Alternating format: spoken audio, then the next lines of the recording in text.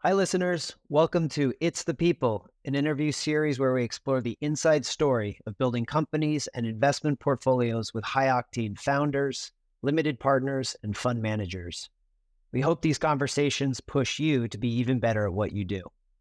This week, my partner Andy Greenfield and I had the opportunity to interview an exceptional entrepreneur. Ryan Smith is the co founder and CEO of Leaflink, a B2B sales and marketing platform for the cannabis industry, with the single largest marketplace for brands and retailers. Prior to co-founding Leaflink, Ryan successfully started and exited two previous companies. We've had the benefit of knowing him and working with him for many years across numerous ventures and always learned something new about his philosophies around building companies. We discussed a range of topics, including building an internal talent acquisition team early on, the importance of what Ryan calls straight talk and being direct within the team, his visceral reaction to indecision and how it makes him want to throw up, and much, much more. To start things off, Ryan begins the conversation with his life story in 60 seconds. Before we begin, I just want to note that this interview is for informational purposes only, and that the opinions expressed should not be relied on as a basis for investment decisions. TIA Ventures is a seed stage fund focusing primarily on early stage B2B technology companies, with an obsessive focus on end customers and early teams. So Ryan, really excited to have you today on our series. And maybe to get things rolling, you could paint a picture of yourself I know 60 seconds is a short amount of time, but can you give us the Ryan Smith life story in about 60 seconds? Well, first off, thanks for having me, and it's good to do this with you guys. 60 seconds. So I grew up in Manhattan, raised by two other entrepreneurs at a real estate company in New York. My mom's the CEO, my dad's the president. Family dinners, we're always talking about business. I have a little sister, long-term girlfriend now, and I was the kid that was always starting a business, putting up signs in the building where I grew up to take care of pets and people's houses, plants, whatever. At a very young age, like I think probably fifth or sixth grade, I started selling things online. So I've had an eBay account now for almost 20 years, which is pretty crazy because I just had my 30th birthday. And things weren't nailed down in the house. My parents would say they are probably now in Ryan's PayPal account. And I just loved this whole idea of like finding, transacting, negotiating. Things are valuable to no one, to not one person, but another person. Like discovering all those things were super interesting to me. And that really led into my experience in college, which was, as you both know, at Colgate, a liberal arts school. And I think there I really began to unlock and realize all of these natural patterns that I had that were most exciting, interesting to me, could be the full-time thing. And so I jumped into starting a company right after school that we exited to this publicly traded company like 18 months later. And for the last 6 years, I've been building the largest B2B platform for legal cannabis companies. I think you kind of preempted what would be our first question here. We sometimes talk about whether or not entrepreneurs are built or born. And, I don't think there's a lot of questions around whether or not you were built or born. Clearly born an entrepreneur. That said, there's a lot of natural athletes out there who never make it to the Olympics. And I guess I'm curious, what have you had to build what muscles have you had to build in order to become the entrepreneur that you are today, assuming that there was a lot of natural talent there? There's still a lot of learning to do. The bit that I'm continuing to work on is like the difficulty of delegating.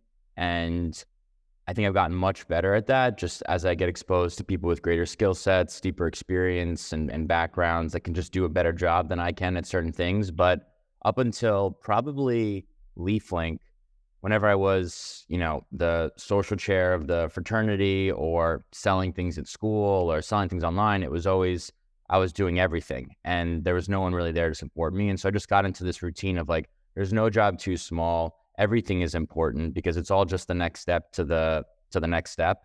And so figure it out, take care of it, and that's it. And now I'm getting more comfortable with, I think, developing a muscle of just like finding the best people we possibly can, welcoming them to the team, and then as a result, creating an environment that everyone else can learn too from people that have more advanced skill sets on things that, for example, I was closing out Leaflink's QuickBooks for the first couple of years. Now we have a full finance team, and these are just like things that are required and necessary, but definitely took some learning. Is there anything that pushed you over the edge on that one? Because that's often one where people have to get hit in the head with the 2x4 to let go. And sometimes people just are fortunate they do it naturally. How did it happen? Was there any watershed event, or you just said, I can't work 24/7, or? It probably came mostly from advisors and investors, I'd say.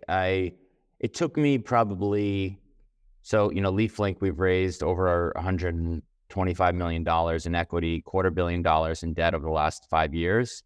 And it took me several years to understand, like, what do I enjoy the most? What am I actually good at as I meet more people, seeing things that other people are good at, and then just like kind of playing to those strengths and the things that are not my strengths and having more of that self-reflection and awareness. I could say, all right, well, I have a skill here, or I'm interested here, just as important, and others are interested elsewhere. And so like, that's to me, the team. I think it was also just getting to meet more people. Like one of my other, I think, skills is the ability to, share my excitement for what we're building at Leaflink specifically, but then just generally like connecting and building relationships. And so those things to me are most exciting, and the ability to delegate allows me to devote more time to those things that I find more interesting and important and what I can provide uniquely to the business.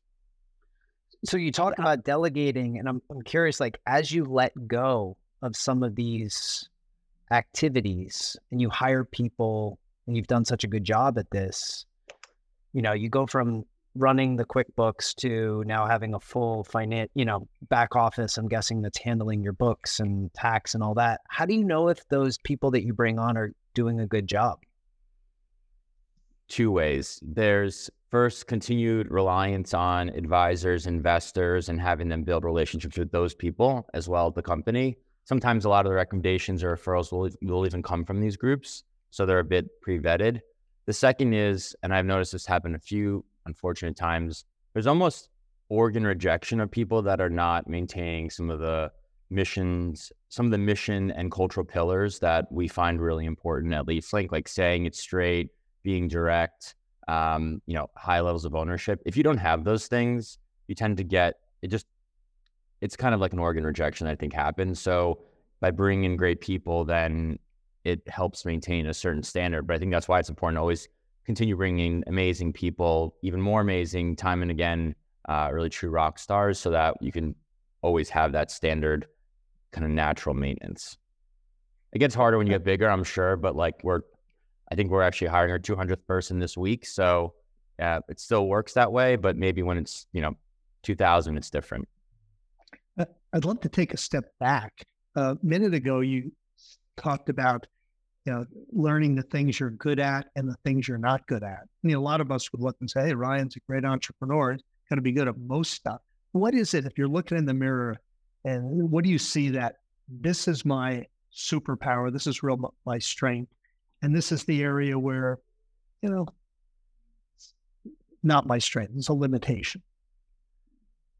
I get excited by and like doing things that I think make most people feel uncomfortable. If you can think about Leaflink 6 years ago, some people said, if you go into the space, you may never come out. There's only one legal market. Who knows all the, prejudices that are about what people in this industry are like, which are just not the case.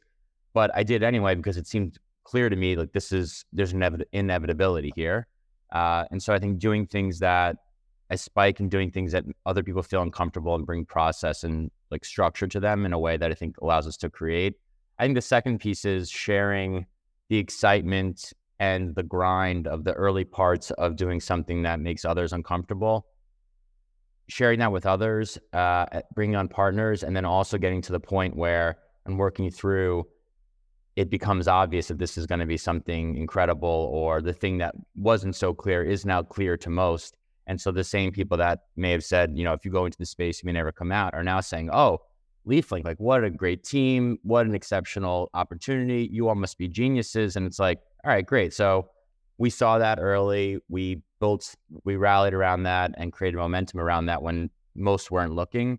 And now they see that, but that took 5-6 years and a lot of hard work from a lot of people to get there. And there's, by the way, way more to do than we've done. So I think that those are like the two areas that I probably take the most pride in.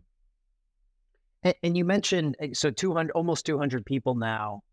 You painted a quick picture of kind of the other ventures that you've started over your career, dating back to, 10 years old, selling stuff online.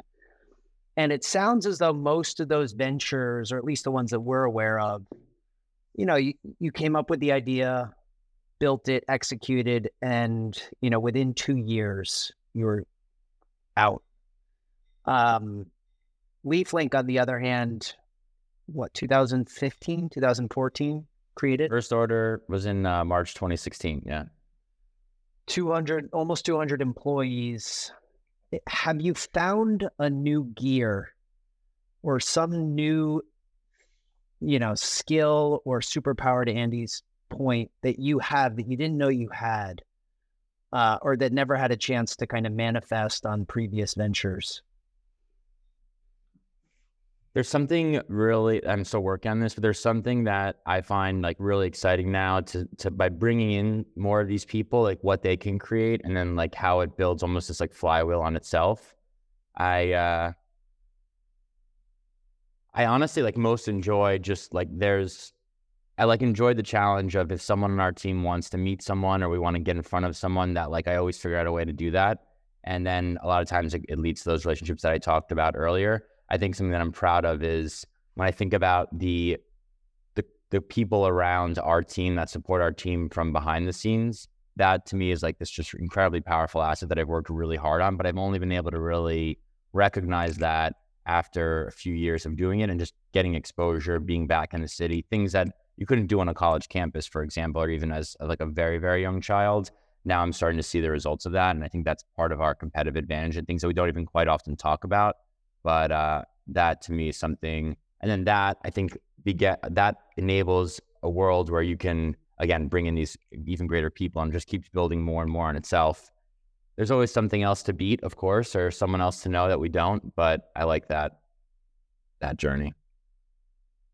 I want to drill a little into Ryan Smith, the man. We deal with lots of early stage founders, and a lot of them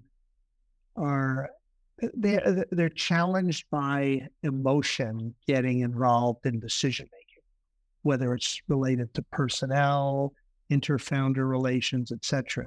You appear from the outside to be a guy who's pretty dispassionate when it comes to decision making, personnel, stuff like that. Is that real, or is that just an appearance? There's a million choices to make, and I really can't get hung up on any which one. I'm more comfortable that if it's not the perfect choice, but it's even 75, 80% right, we could course correct for that final 20, 25%, but at least we're moving forward. I have I'd say it's natural because I have a physical negative reaction, almost like a partial, I feel like with indecision makes me almost want to throw up. So yeah, maybe it's a natural thing, but there's another element where it's like you spoke to my girlfriend, I'm thinking about a lot of these things all the time and like scenario playing and thinking through like what could lead to what and who do we know in the market that can impact this, and just like all of that type of schematic outline, like what happened, how to get to Z from A and all things in between. And so sometimes I could just give an answer straight and it might be interpreted as like too fast, or like just like he doesn't actually care. But it's actually like I've thought this through. I think my co-founder Zach is actually quite similar. It's like I've thought this through 10 ways, and so I have an opinion. I'm willing to, by the way, be corrected, or if you present some data that you know more about than I do, like we could talk about it and come to a better decision for the team. But a lot of times I'm confident in what I'm saying when I have to make a decision because I've thought it through. And times when I'm not, I'll basically, and I've said this to our team in meetings, like I know about 10% of what you know in this thing. So like, give me some options and what do you prefer to do? Because that's probably what we should do. It's like, there's a lot of things happening at the company. That's one side of the coin. I think the other side is that we might say yes to too many things. And I think, Will, as you were asking before, other things were a couple years and it's been now 5-6 years at Leaflink.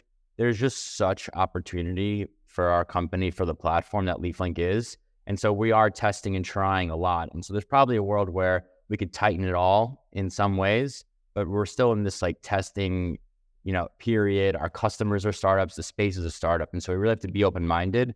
But at the same time, I think we could also continue to grow in how we prioritize and focus on things. But maybe that's just the nature of being a Series C company.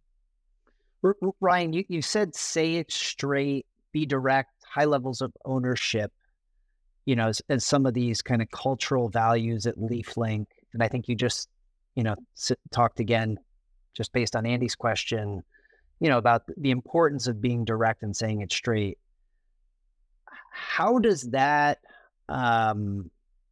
affect or translate to your ability to also inspire and get everybody super excited and be kind of the cheerleader in your own way around, Leaflink and what you guys are trying to build? Like, is it hard to be super direct, to Andy's point, and very dispassionate sometimes in decision making, but at the same time have to carry the torch of, basically creating a business, creating a new category of business in a new market? All these things have been so much harder the last 18 months. Just not being together, and the energy that was in, just doesn't even need to be the office, but just at events or people around each other. Like there was a lot of positive, like type A, really driven individuals. When you put them together, like that is Leaflink to me. And that was my experience from the very early days. Like you lose some of that. And so I think when you have conversations on Zoom or remotely, you can't read body language the same way. It might come off as more negative or even aggressive than it was meant to be. And so then sometimes people who are in their houses could go down a whole path of thinking that's actually not even the case, and could probably have been rest assured if they bumped into that person later the afternoon or the next day. So I think it's been much more challenging. And for the right people, though, it is still exciting. I think it helps rally momentum around the goals that we have. But for some people, it is not exciting. It's, some people coming from, I'd say, like much larger companies, it's really based on this concept that we need speed and we need to make decisions to move forward. And so there's no point in, like, you can only plan so much, right? And so I think that's, for some, exciting. For others, they would prefer just to plan and not do much. And so for them, I'd say doesn't rally them, but I think it rallies the right people. There's a balance. Ryan, you've used the D word a lot, decisions. And if we roll the clock back 6 years ago, you start Leaflink. Now we're looking at a company 6 years later that's doing exceptionally well, approaching unicorn status, 200 people. And we often talk about an entrepreneur's path, which is a series of decisions. As you look back, are there any turns you made that you wish you hadn't? And conversely, were there any decisions you made that as you look back, you say, wow, that was the right way to go, versus another way that may have been considered pivotal decisions? So mistake ones. I think the company that I started before Leaflink, that we were fortunate enough to sell, and it was a successful transaction, we were not as rigorous in the hiring processes there as we were with Leaflink, as we've gotten to, and we'll continue to progress along for Leaflink. And so I think although that had a successful outcome, there was a lot of mistakes bundled up in there that just kind of get glossed over because the terminal state was a success, or somewhat successful. I think that was one. Another, thinking back even further to when I first met both of you, like in college, the progression was always very clear. Like even growing up, although I loved doing all these projects, it was, you go to this school, you go to that school, you go to this college, you work at Goldman. That was like pretty much the progression. And I, entertained that always as a thing that was like that. All right, well, that seems like the most competitive thing. It's interesting. I find these topics fascinating. So go with that. I think I probably spent a little too much time considering it, like doing the super day and all those different things. But I think what really helped, honestly, was I had a pretty serious brain injury in senior year, and that was pretty that racked me a bit. And after I came out of that, I thought to myself, I'm like, wow, well, could just be dead. So what are we even thinking about here? Like, do the things you want to do. It might be dead tomorrow or the day after or today. So like, I just don't want to have any of those regrets living my life. And so I don't really have very many of them looking back since graduating. There's probably a million little mistakes that were made, but things that I just can't. The same way, like, we got to make decisions and move forward. Always moving forward is another thing that we say a lot at the company. Say it a lot in my family. I just can't get too hung up on mistakes made, and although there were, I'm sure, many, but none that were so foundational that like I deeply regret.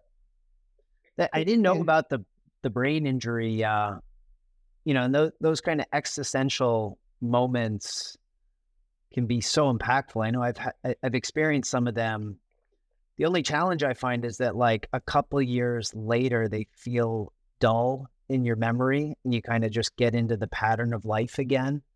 I'm curious, like, do you have a way of keeping moments like that drive you just, front of mind, constantly, like a reminder to say, hey, like, keep pushing forward, keep breaking rules? Or is there any way that you keep that fresh in your mind?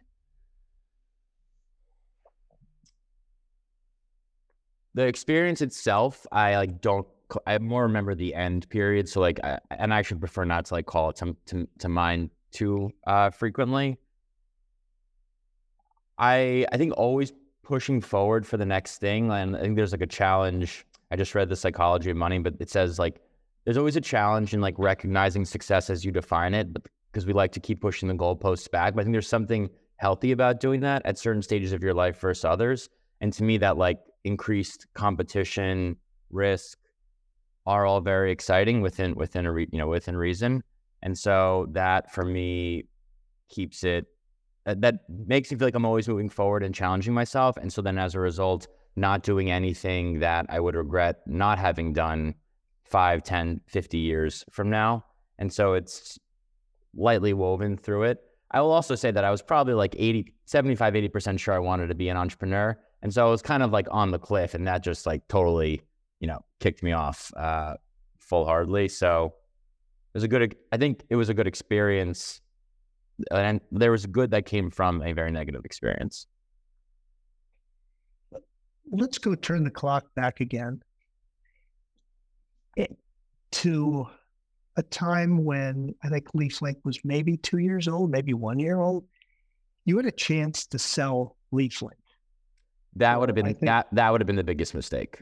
So that good memory, that would have been the worst one, 100%. Yes. Well, we remember that well, and I think it was for $12 million. Leaflink's now approaching 100 times the value that you would have sold it at. Can you talk about, It's yeah, you're right, 100. Okay. Yeah. Unless there's a round coming up. No, not that I heard of yet. No. But can you talk a little bit about, because you were pretty close. You were at the 11th hour. What did you learn from that? Context. And any thoughts that would have been an epic mistake. That would have been an epic mistake. But let me just, to set the scene there, this was end of it was a 2016 election. So it was December 2015, I believe, whenever the election season was for Trump. We were at Web Summit. So we were at Web Summit and woke up, and I remember leaving on a plane to go there. And I said to my girlfriend and my co-founder, I was like, could you imagine if we come back to America and Donald Trump is the president? Like, wouldn't that be, I can't even, And then sure enough, 2 days later, and being in Europe when that happened, it was like the world was ending. I know it felt that way here. So there was that.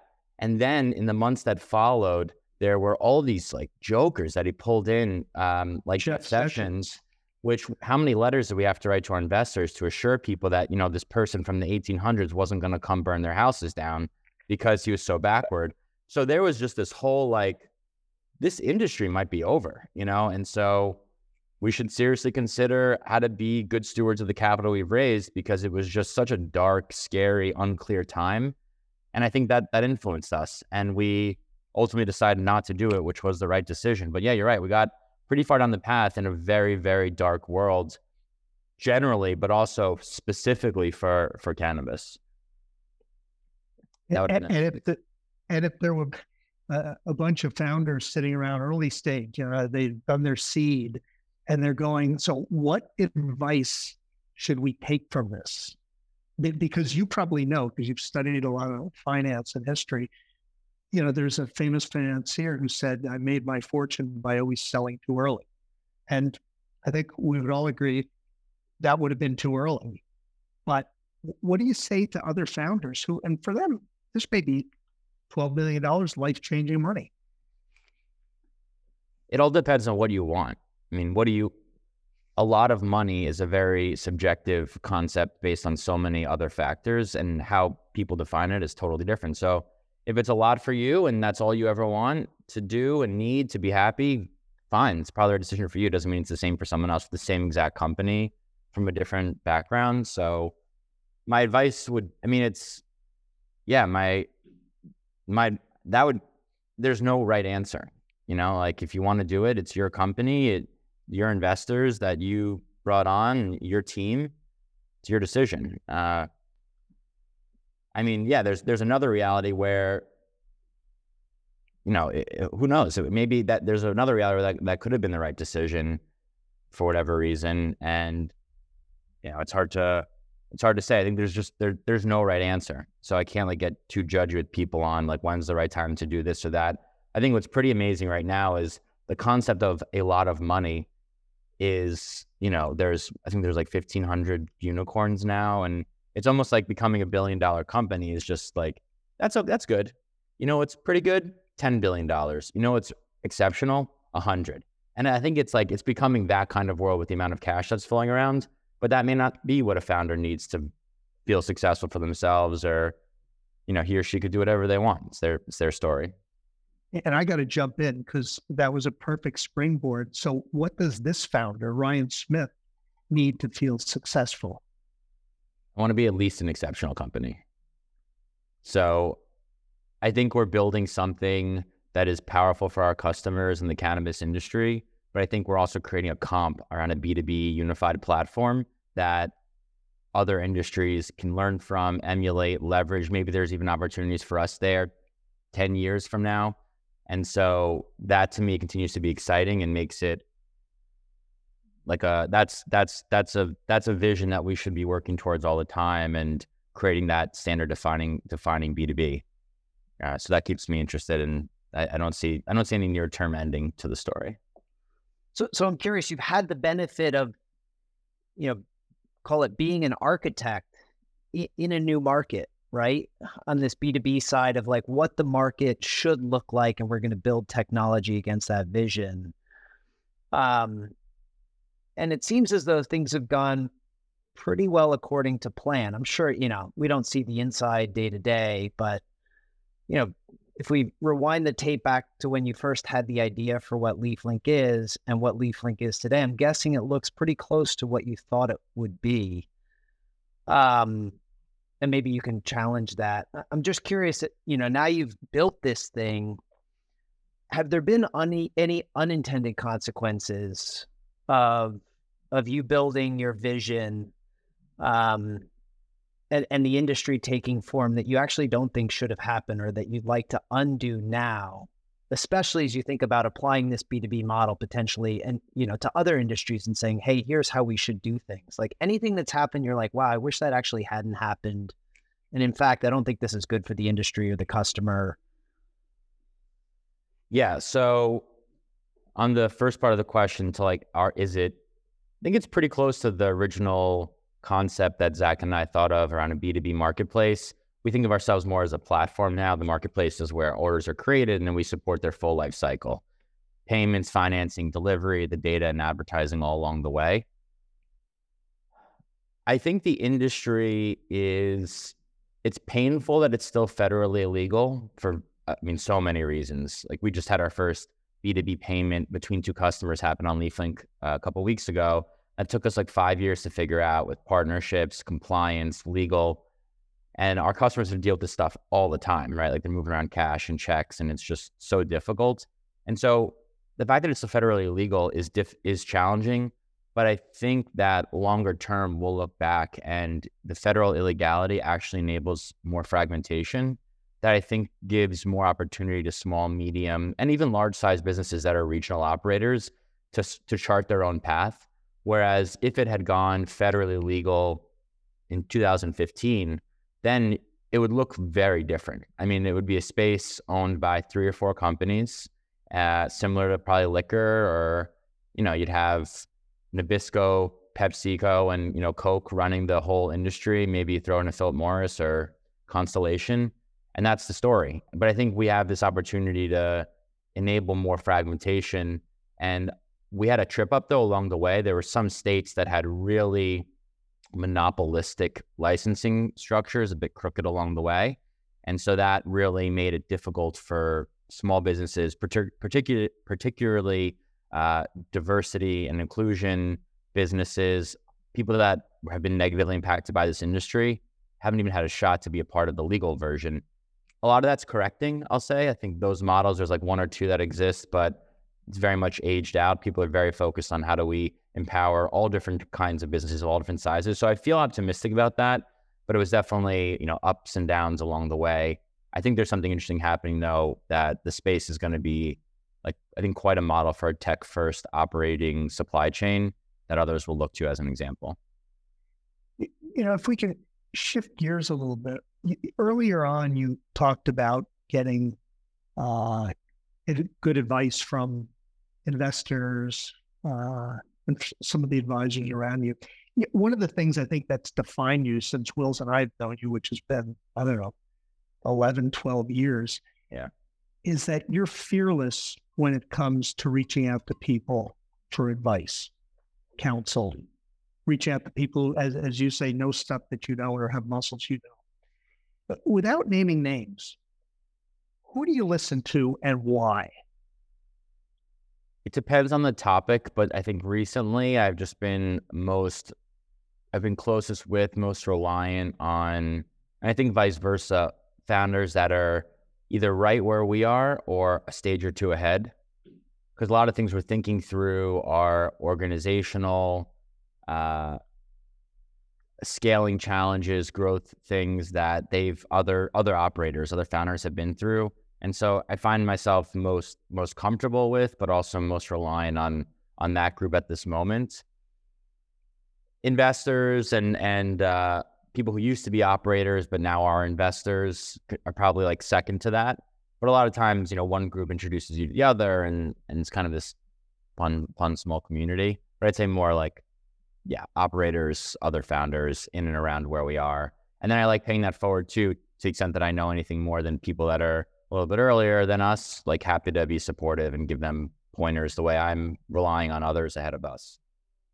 Have ever been, because I do, share the feeling with Andy that you possess this rare ability that we see to take advice, digest it in your own way, and kind of apply it. Any instances where there's been consensus in the advice that you're getting, you've said, no, I'm going to do it another way, and it proved to be the right decision? Well, first,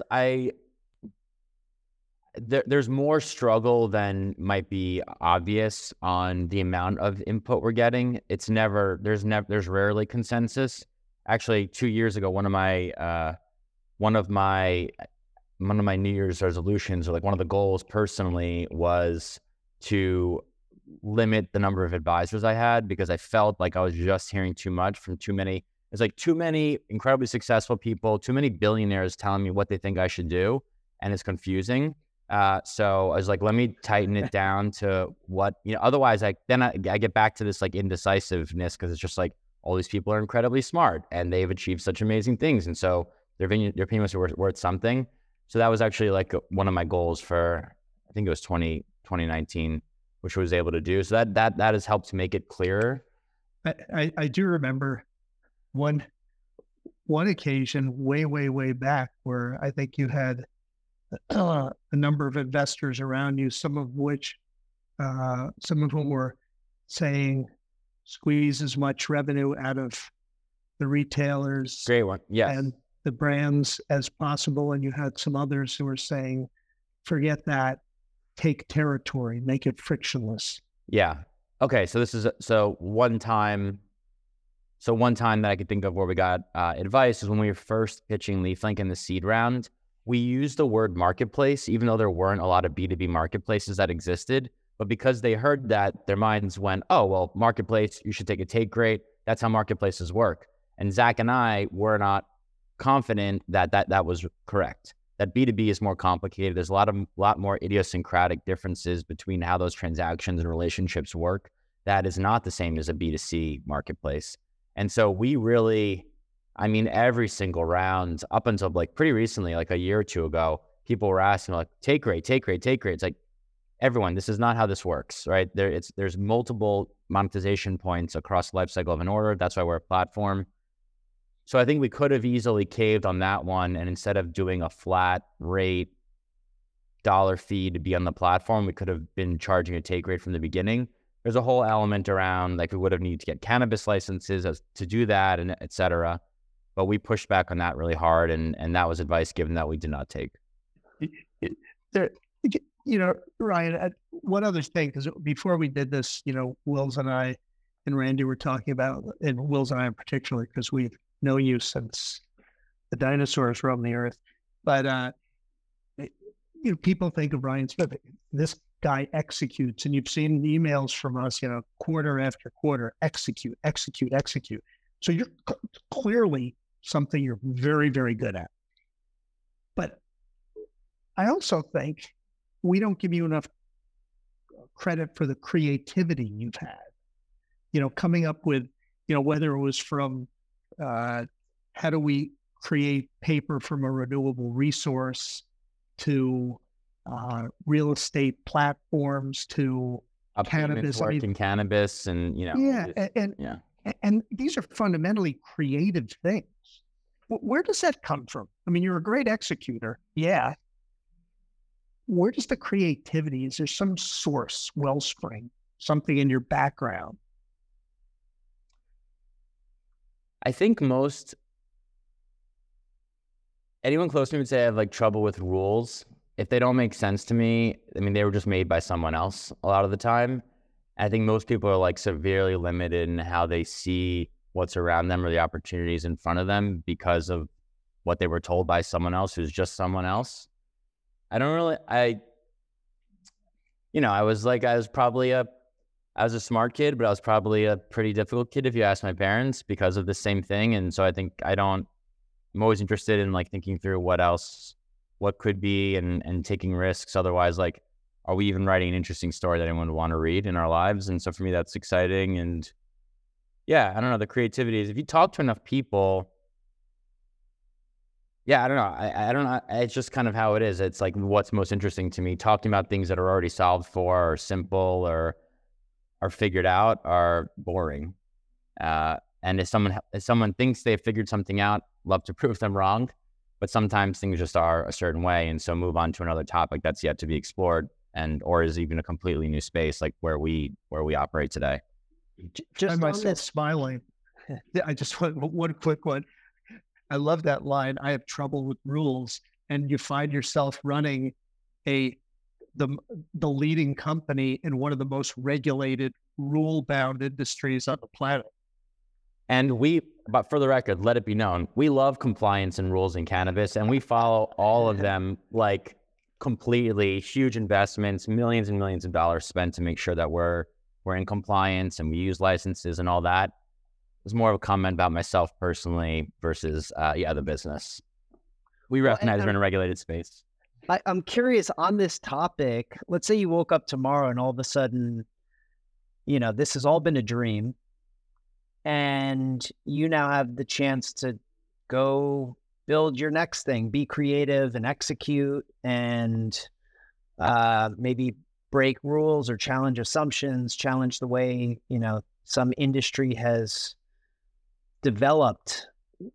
Knowing everything that you know now, building Leaflink, building other businesses, are there any qualities in an industry that you would look for or, business model types that you would focus on as you would set out on your next venture? And again, I recognize you're still deeply involved in Leaflink more than ever, but like, again, you just have the chance to wake up tomorrow and go after something else. What are you going to look for? What kind of opportunities? If I had a certain level of success, if this was an option, I'd probably pick doing something. My family's in real estate. I love architecture, something that I've always thought it'd be amazing to just build buildings that are simply beautiful. Like, they don't make sense CapEx. They don't make sense as an investment. They're just like an incredible legacy to leave that lasts longer than you. And like, what if you could find the best architects in the world to like build their wildest dream structures? You have to fund that. But I find that incredibly like interesting. I don't think that actually makes very much money. It's probably a great way to spend a lot of money.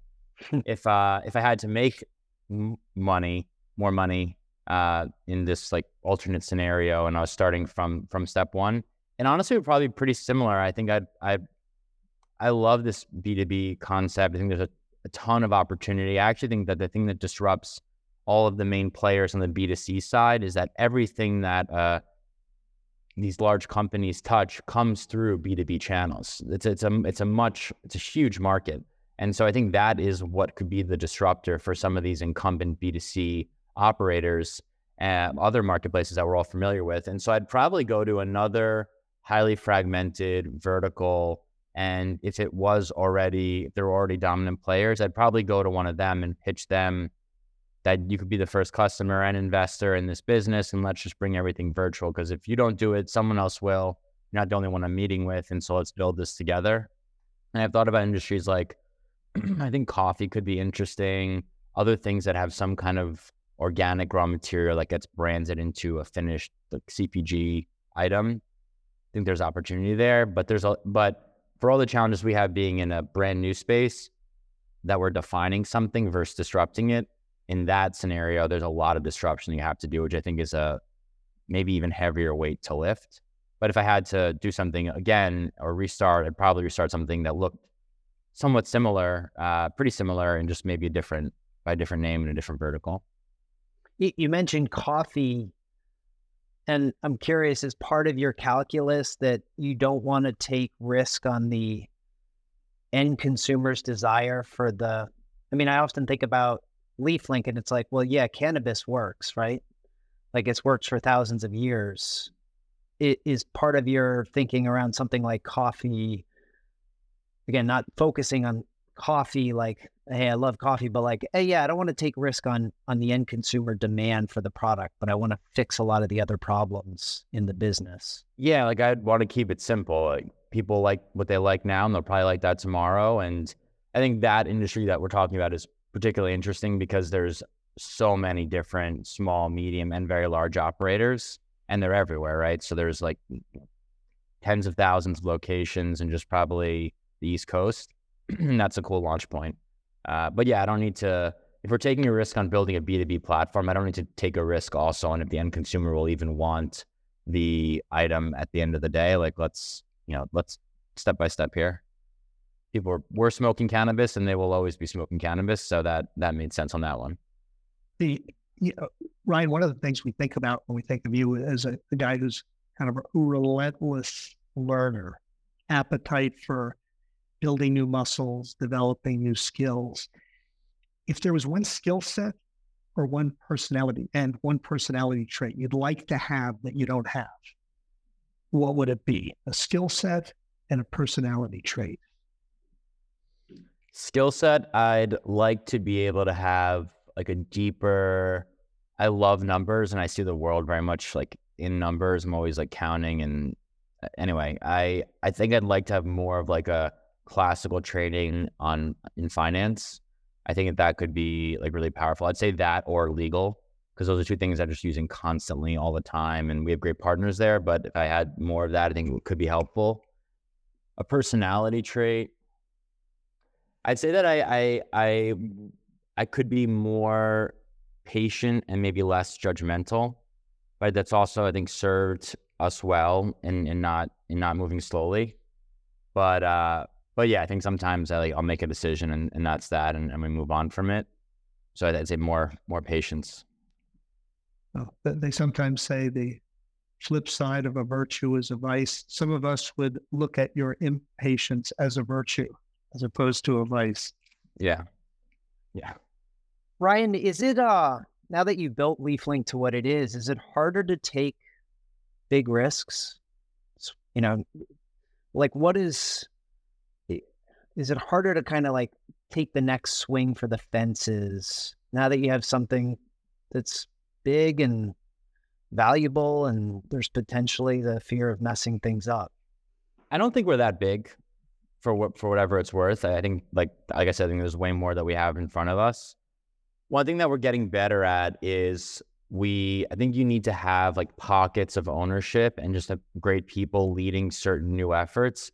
And this is something that we're still like working on, improving on. We're not there yet, but then having clear like kill points or, continue to support points by that person that is owning certain new opportunity. I don't know, like risk is all pretty relative. Like we're operating, we're helping 40% of transactions in the federally illegal industry. So it's like some would say that's pretty risky already. That's the grand slam swing. And Yeah. But there's other ones within it that we take, but they have to play into that larger goal of being this like unified industry defining platform.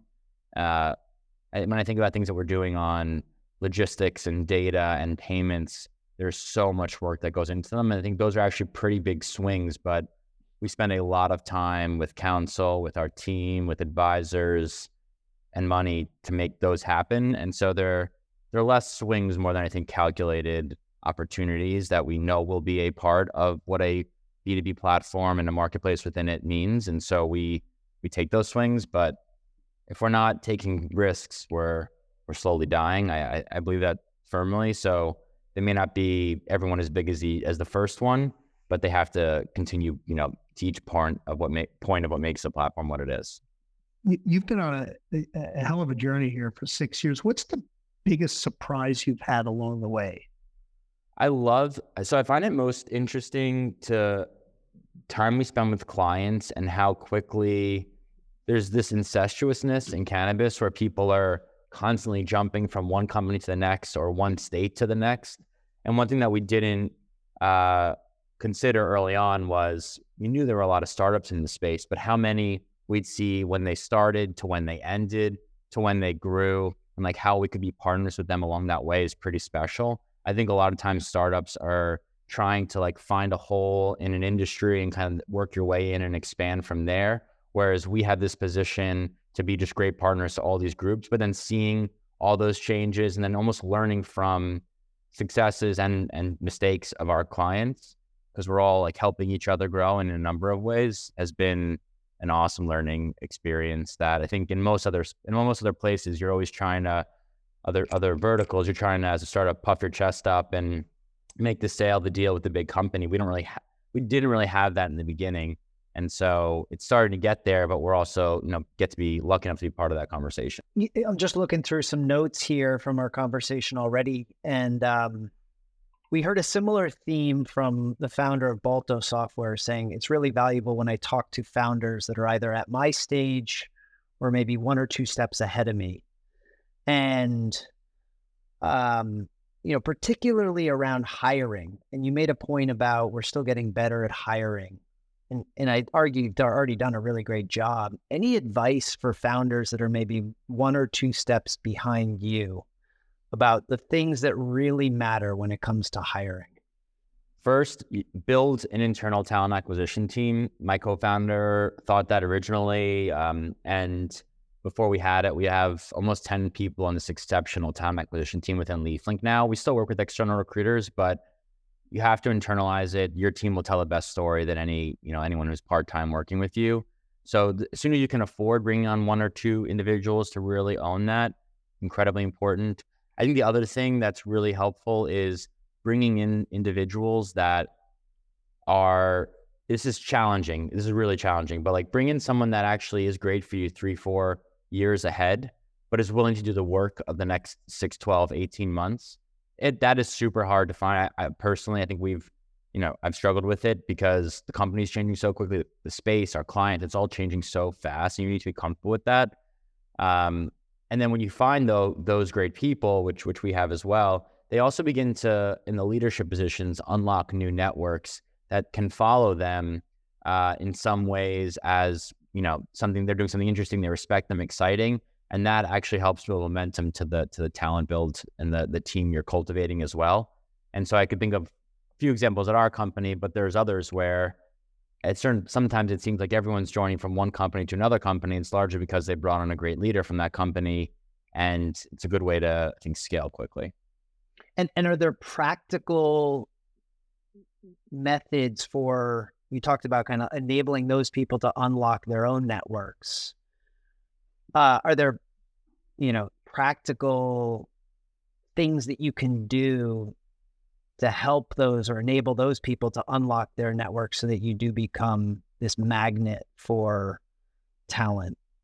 A lot of it probably happens I think a lot of it happens organically from them being impressed or excited or empowered by what's happening around them. And I mean, there's no like clean answer to that. There's other more tactical things you can do, like, we have referral programs, and we do check-ins with individuals, like through an employee engagement survey to see where else we can improve. And just, we're always constantly learning. We make that clear. And I think if people find that exciting and they want to move quickly in a space that there probably won't be another vertical like this, maybe crypto, that comes to maturity right before our eyes in our professional careers. If all those things are exciting, then we're a great place to be. But they have to feel that to, I think, want to share their relationships with the company. Mm-hmm. We're talking about building muscles. You talk to folks who are ahead of you. We have a lot of young founders who look towards you and what you've done, saying things like, wow, wish we were where he is. We wish we had some of what he has. If we put it on your lap now, who do you look up to and admire, or wish you had more of their vision, more of their talent? I've been most focused on this like team building recruiting thing. I think it's like the most important thing we could do at Leaflink. And I've really admired a number of people. We've been hiring a ton of people from, honestly, places like Amazon and Apple that are in their day two. And the culture that some of these companies have created that these individuals then really operate with for the rest of their professional careers and bring that to other companies is something that I think is really like that's something to look up to. I don't know if it's any individual person, but just like some of these constructs around focusing on the customer or prioritization of efforts and what we're all building, like those to me are really hard and imperfect to know if you ever actually totally land it. But I've seen it at a few companies. And to me, that's something that I'd love for us to have too, and create a world where, I think we're on track for this, but people will say, oh, you worked at Leaflink when they went from X to Y, and wow, what a story. Like, we'd love to have you here as a result. And then they bring with them things they've learned here that can create value elsewhere and empower other people. Those things to me are really exciting. I could say names of people I look up to, but I think those types of cultures are things that I've been focused on mostly as of late versus any, individual, one other entrepreneur or founder. And thinking about culture, and that was I really liked how you framed it. Somebody says, oh, you worked at Leaflink. If you could wave a wand and sort of describe or wave a wand over your employees and they would embody the Leaflink culture, what would we assume about any Leaflink employee? What do they know? What do they do? How does the culture manifest itself? A lot of the things we've talked about, like if that person joins your team, then they know how to take something from start to finish, deliver on it. They know how to be clear when there's challenges along the way, give the hard news and the bad news. We have a very celebratory culture at Leaflink. I think it's actually something that we're thinking about. We should share as much bad news as we do good news, just to keep everything real. But I think as a result of that level of ownership across start to finish, you're creating things that we talk about, building a better community at Leaflink, and really through collaboration we get there. Like, those are the things that I want people to think, all right, I'm bringing this person here. They're going to get us where we're going, and they're going to make it better as a result along the way. That to me is exciting. And that kind of dependability and partnership is something that would be valuable if you bring someone over from Leaflink in a few years. This focus on talent and people, I think sometimes can be overlooked when so many of the companies that we interact with are building products and services that hopefully scale and are self-serve, and the products themselves deliver the whole experience. And yet I find you talking so much about talent, like the people behind all of this stuff. Do you have any advice for founders that are setting out to just to impart to them, or say in a way that maybe communicates more effectively from a founder like you, this relentless focus on talent? Because at least from our perspective, too often I think, we hear these stories about great companies that built products that kind of sold themselves, but it's, like, you don't know all the people that were behind that made that possible. And I think it gets overlooked a lot. I'm just curious, like, any advice for new founders about the importance of people, not just the products that they're building?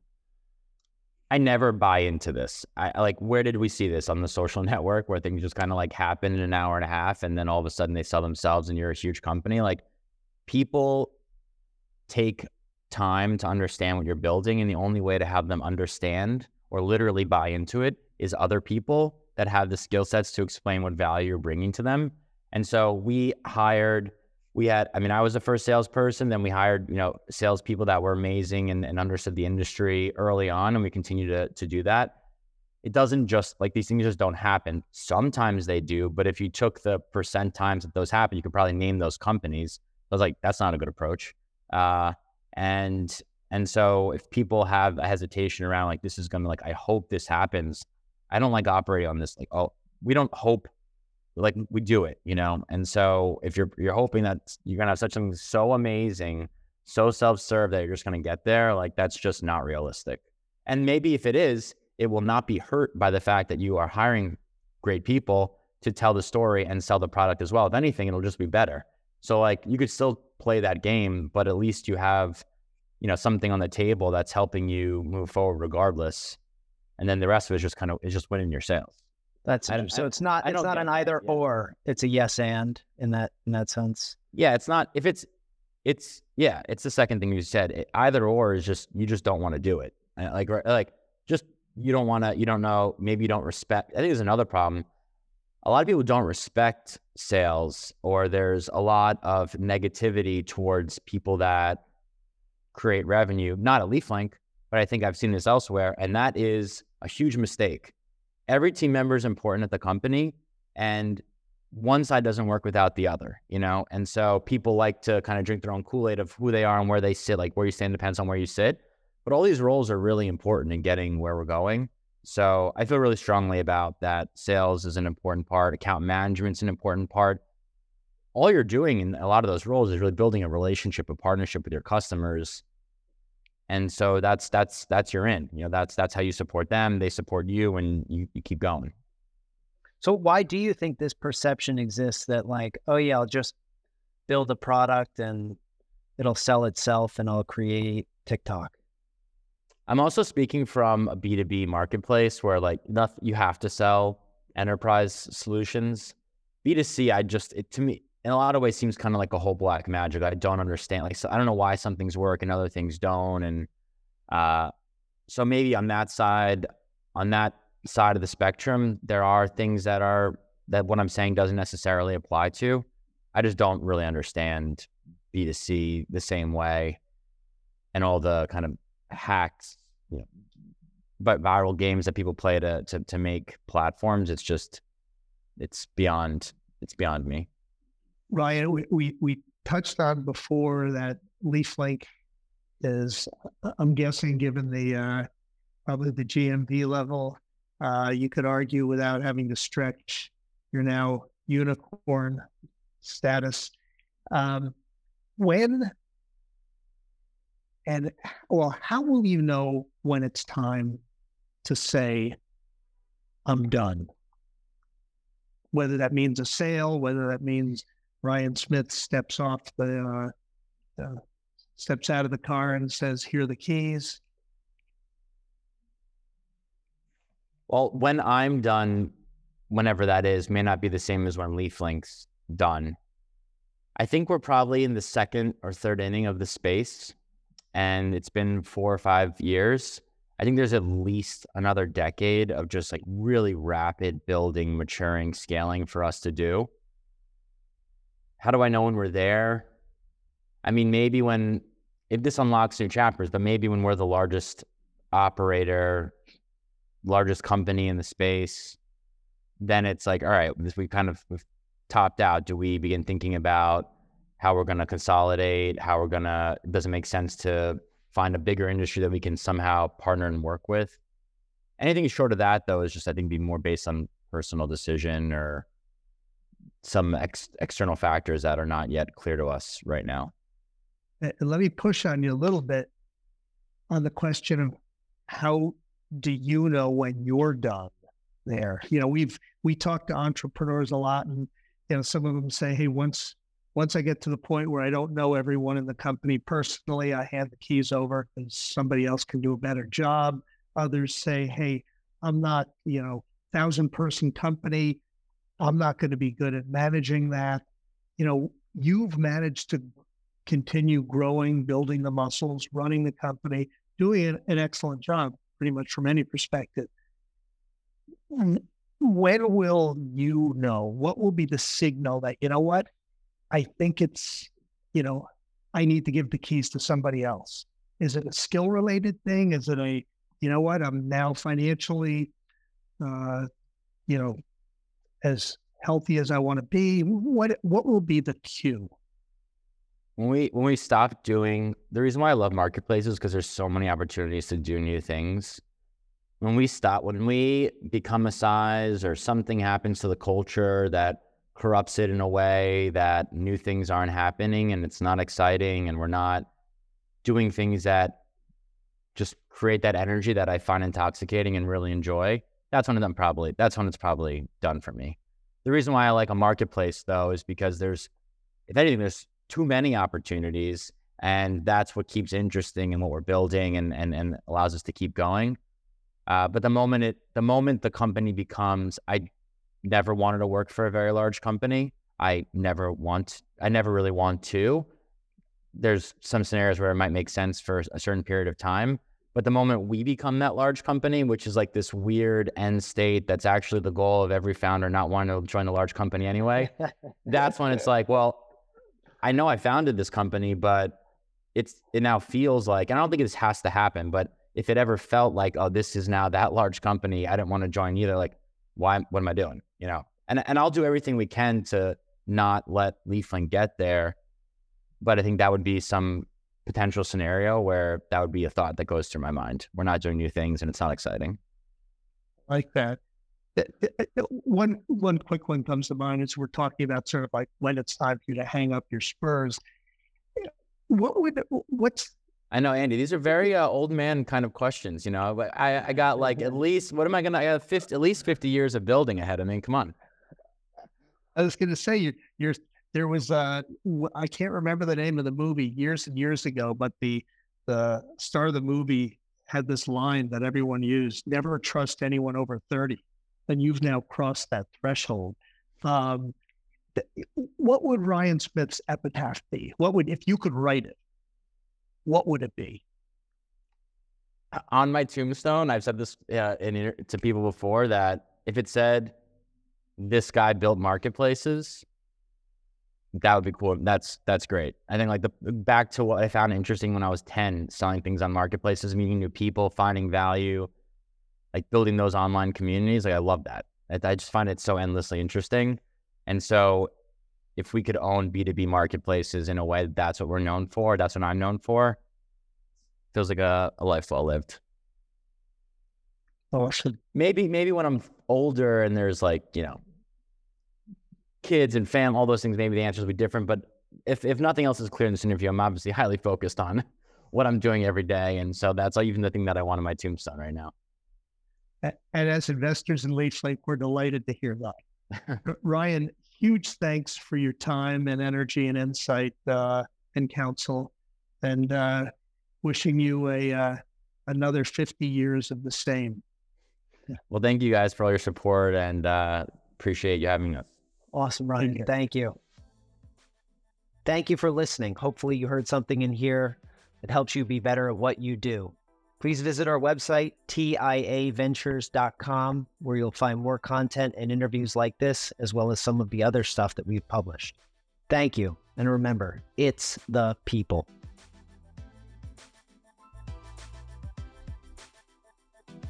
The